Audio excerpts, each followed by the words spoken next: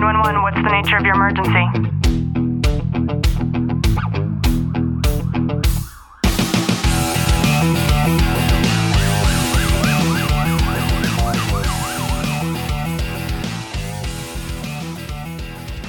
Good morning, police, fire, military, and families, and to everybody who is listening in on the Tactical Living Podcast. I'm your host, Ashley Walton, and I love mornings like this because that means that I am not spending them alone. And this morning in particular, I have somebody with me who isn't too far. He's in about maybe 2 or so hours away from me.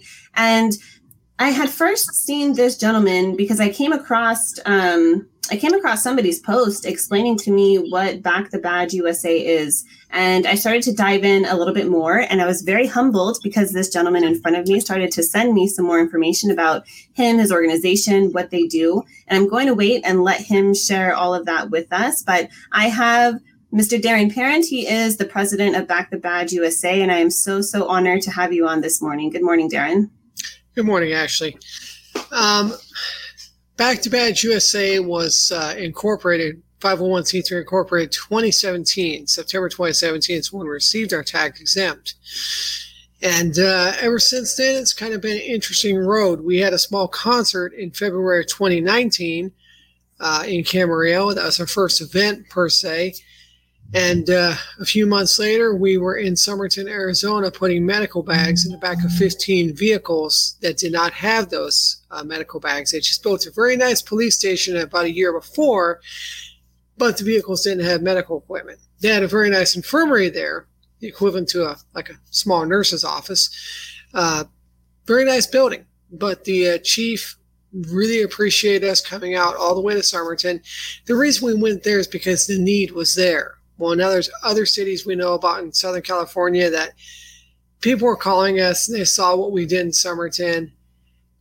And we just got all these towns listed out that are in Southern California, that are in Tennessee, that are in wherever. And we estimate that between 30 and 50, closer to 50% of the police vehicles out there do not have medical equipment in them. And you know what? Fact is, police are trained in advanced first aid. They're trained to use that kind of equipment if they have it. Well, when we did the donation in Somerton, it was July of last year. And within a couple of weeks, they had 3 drive-by shooting incidents. And only one person was injured in that. But the police responded, and they treated that person with one of the bags they had. Then they sent them to the nearest hospital, which is 20 miles away in Yuma. That's why we went to Somerton. Nearest hospital, Yuma, 20 miles away. U.S.-Mexico border, not a very good area there, 15 miles away. So they're out in the middle of nowhere almost. Wow, that's incredible. And I have a lot of questions, but I'm going to backtrack for a second if that's okay. Sure. And what is a little bit of your background? What led you to even get involved in this at all? The fact that there was a need, the fact that it's probably the hardest job there is. And I'm not going to go into politics, but I'm going to say the city council likes to get a picture of the fire department. They like to get a picture of the police department, but they don't like to give them the equipment and things they need. You know, they always have to wait for the next budget. It's like, you know what? Like somebody said in Somerton that was there with us. Often the solution lies with just people coming together and making things happen. And that's how we put that equipment in the back of those 15 vehicles. And that's how we want to do what we're doing here at Back to Badge USA. So yeah, it was an idea that a couple of people tossed around and said, why not do it? That's why we incorporated as nonprofit. And that's how we got it going. People just said, you know what, we've seen enough of this. Like the county I live in, Ventura County, every one of the vehicles in all 10 cities, whether it be a sheriff's contract or their own independent PD, every one of those vehicles has a medical bag in the back of it. And that's pretty interesting.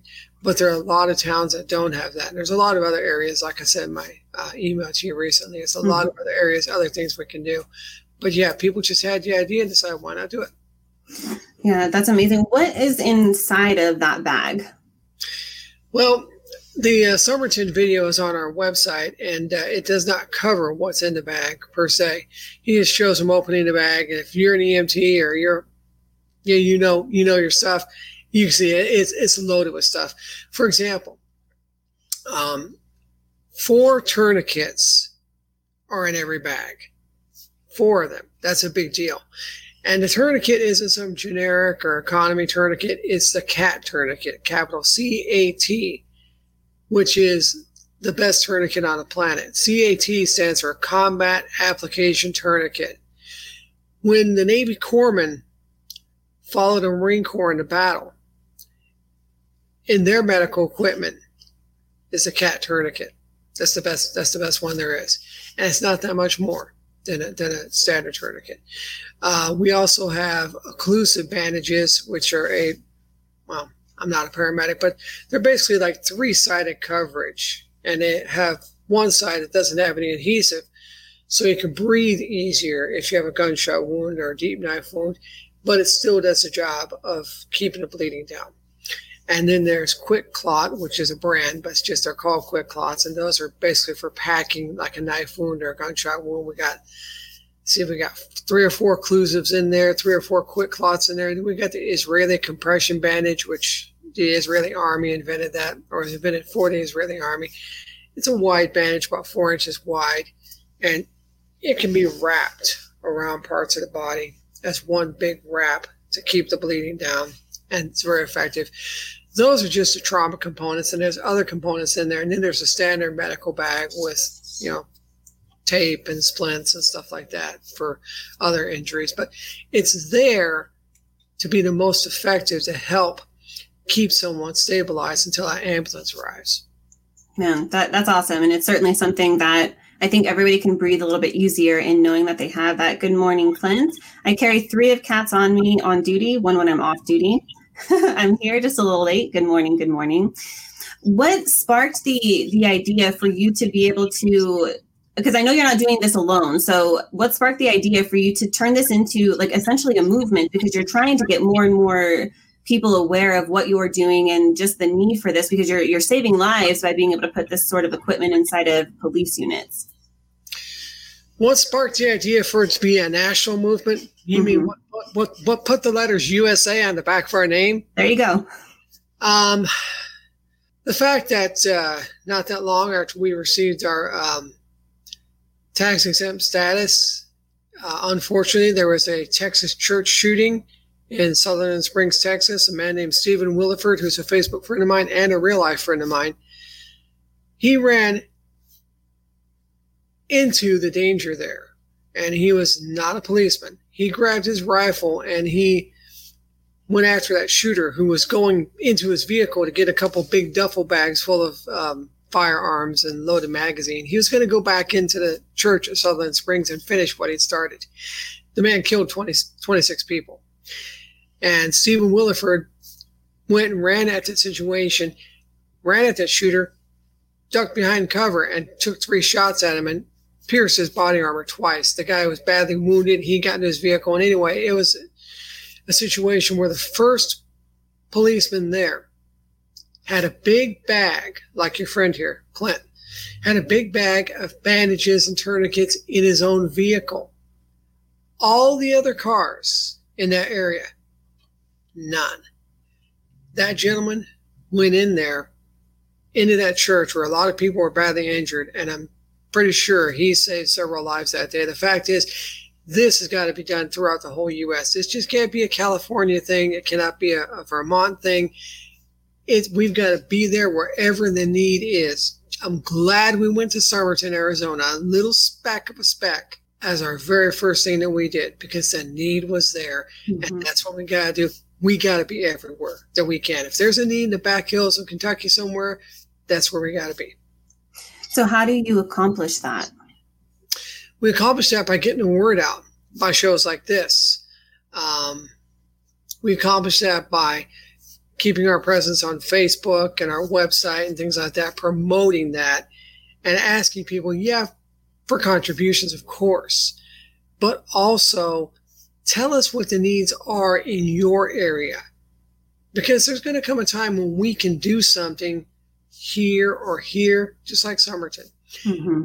And if we can do something in that area, if we can do something in the back hills of Tennessee, and it's a little town that you told us about in an email you sent us, then we can accomplish that.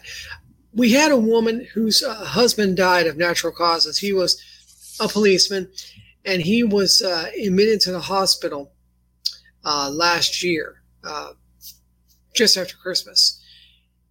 And it was gut-wrenching. She sent us an email saying that Jack was in very bad condition now, da-da-da-da-da. And the fact is, we just felt terrible about that. And he unfortunately passed away.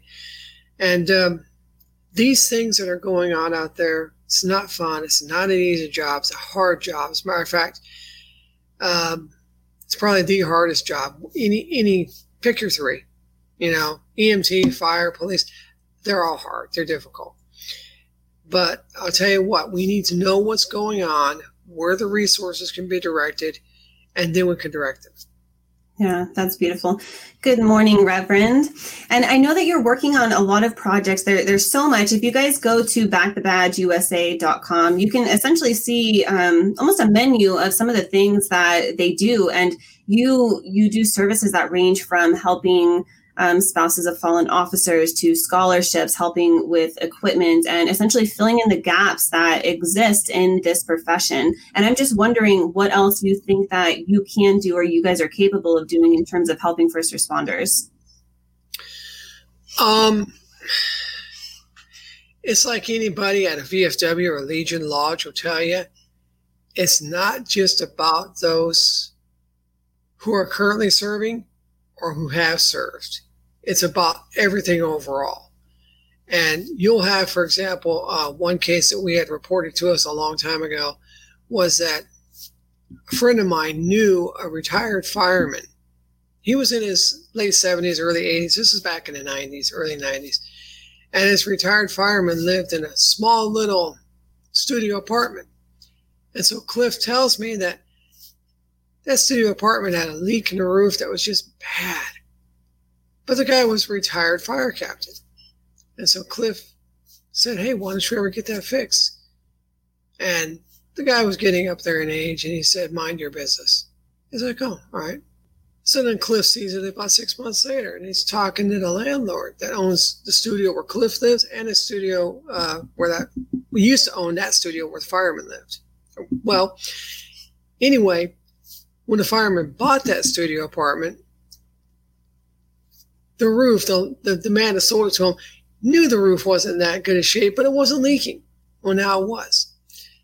So Cliff turned to this gentleman and said, hey, why doesn't he get that roof fixed? And he turned to Cliff and said, he can't afford that. That guy's barely getting by as it is. He told Cliff the story. He lost his wife to cancer 10 years earlier, all their savings, hospital bills, all that. He moved into this little place, bought it, owns it free and clear. If he can just get that roof fixed, yeah, the roof will be fixed, but if he can get the roof fixed, he can then list that thing and move in with his daughter in South Carolina. And sadly, there are a lot of stories out there like that. There are a lot of stories out there. So whatever the needs are, someone who's currently in the profession, someone who's retired, we find out about something like that, we'll send a roofer out there and we'll take care of that. And we'll just make sure, hey, we don't want to mention who we are, but next thing you know, there'll be a roofer at his place taking care of it. Man, that makes it very warm inside of my chest. And I can't tell you enough how much I appreciate what you guys do. And I do believe that there is this incredible gap that does exist in every profession, but in particular for these first responders. And to have you as somebody who's kind of sitting there with a magnifying glass, but then who's also so open to be able to listen to what those needs are, I think it's a beautiful thing. And in saying that, if somebody is listening to this right now, Darren, and they might want to reach out to you, who would be that person? Why would they contact you, and how can they? Why would they contact us? Well, the fact is we're a 100% volunteer organization. Nobody gets paid anything. 95% plus of the money goes back to the causes that we are established for. That's one thing. Samaritan's Purse and all these other organizations out there are good organizations. They're very good organizations. There's a lot of good organizations out there. We hope that people would count us kind of as doing our job, being 100% all volunteer. We have an idea of what we want to do with every resource that comes our way. And that's why we're keeping our ear to the ground, so to speak, as far as what has to be done. We need to know what are the things, what are those areas, those gaps you're talking about in respective areas. So if we know of something in that area there, we can take care of that. If we know of that fire department in Ohio that does not got this and that, and they've been underfunded for quite a while, and two of those three things are pretty important, that's what we're keeping an eye on, is those things. And if somebody comes to us and says, look, do you know of a way that I can get this done or I can get that done? You know what? We don't. But give us an idea of exactly what you're wanting to do now. Like the gentleman who talked to me one time, his mother was a paramedic. His father was a fireman. His mother was from Indiana. His father was from Ohio. So when his mom and dad were both gone, he had money left to him from the estate. He wanted to take part of that money and donate it to paramedics in one state, fire in the other state, as a tribute to his parents. We had no idea how to do that.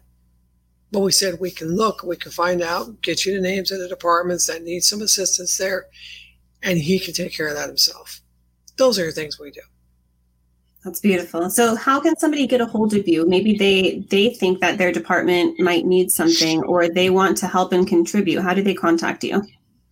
The website is BackTheBadge, BackTheBadge, USA.com.